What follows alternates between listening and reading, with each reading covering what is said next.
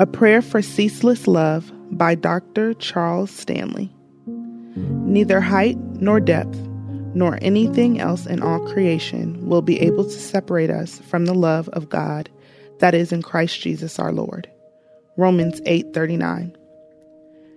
As Jesus was praying in the Garden of Gethsemane on the night before his crucifixion, Judas Iscariot approached him with a band of men. The betrayer stepped forward and kissed the Lord's cheek. And what was Jesus' response? According to another disciple, Matthew, he called the man friend. Judas expected Jesus to establish his kingdom on earth and drive the Romans out of Israel. Anyone who could calm a storm at sea could easily remove an oppressive government. But Judas's interest in Jesus was more personal and political than spiritual. In fact, John reported that his fellow disciples stole from the money box. Today, the man's name is synonymous with those who betray others for personal gain. In spite of Judas's greed, blind ambition, and betrayal, Jesus never stopped loving him. He still used the word friend to address the one-time disciple. The Lord does not place conditions on his love or reject people who fail to meet certain standards. He simply cares for us as we are. People cannot earn Jesus Christ's love and friendship. He takes the initiative, reaches out, and draws into fellowship those who are willing. We are not worthy, but we are privileged to live in his love anyway. In the Lord, we find a friend who sticks closer than a brother.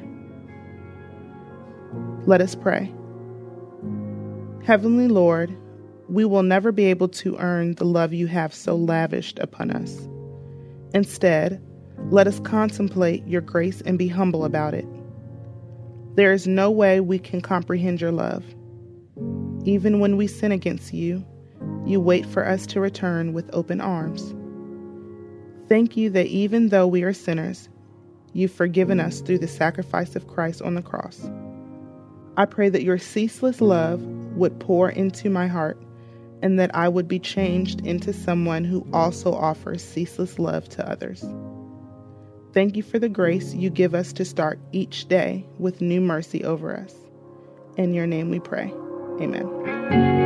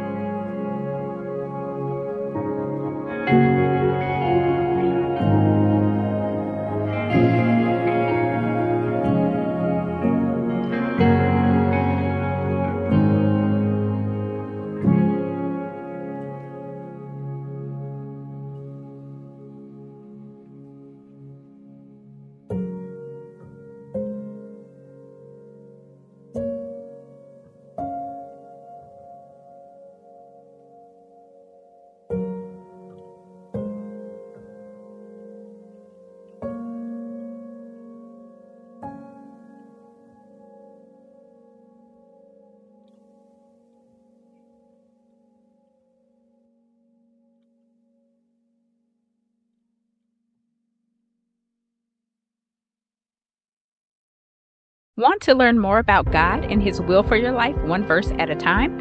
I'm Quinice Petway, co-host of the Your Daily Bible Verse podcast. I'm inviting you to tune in and subscribe at lifeaudio.com.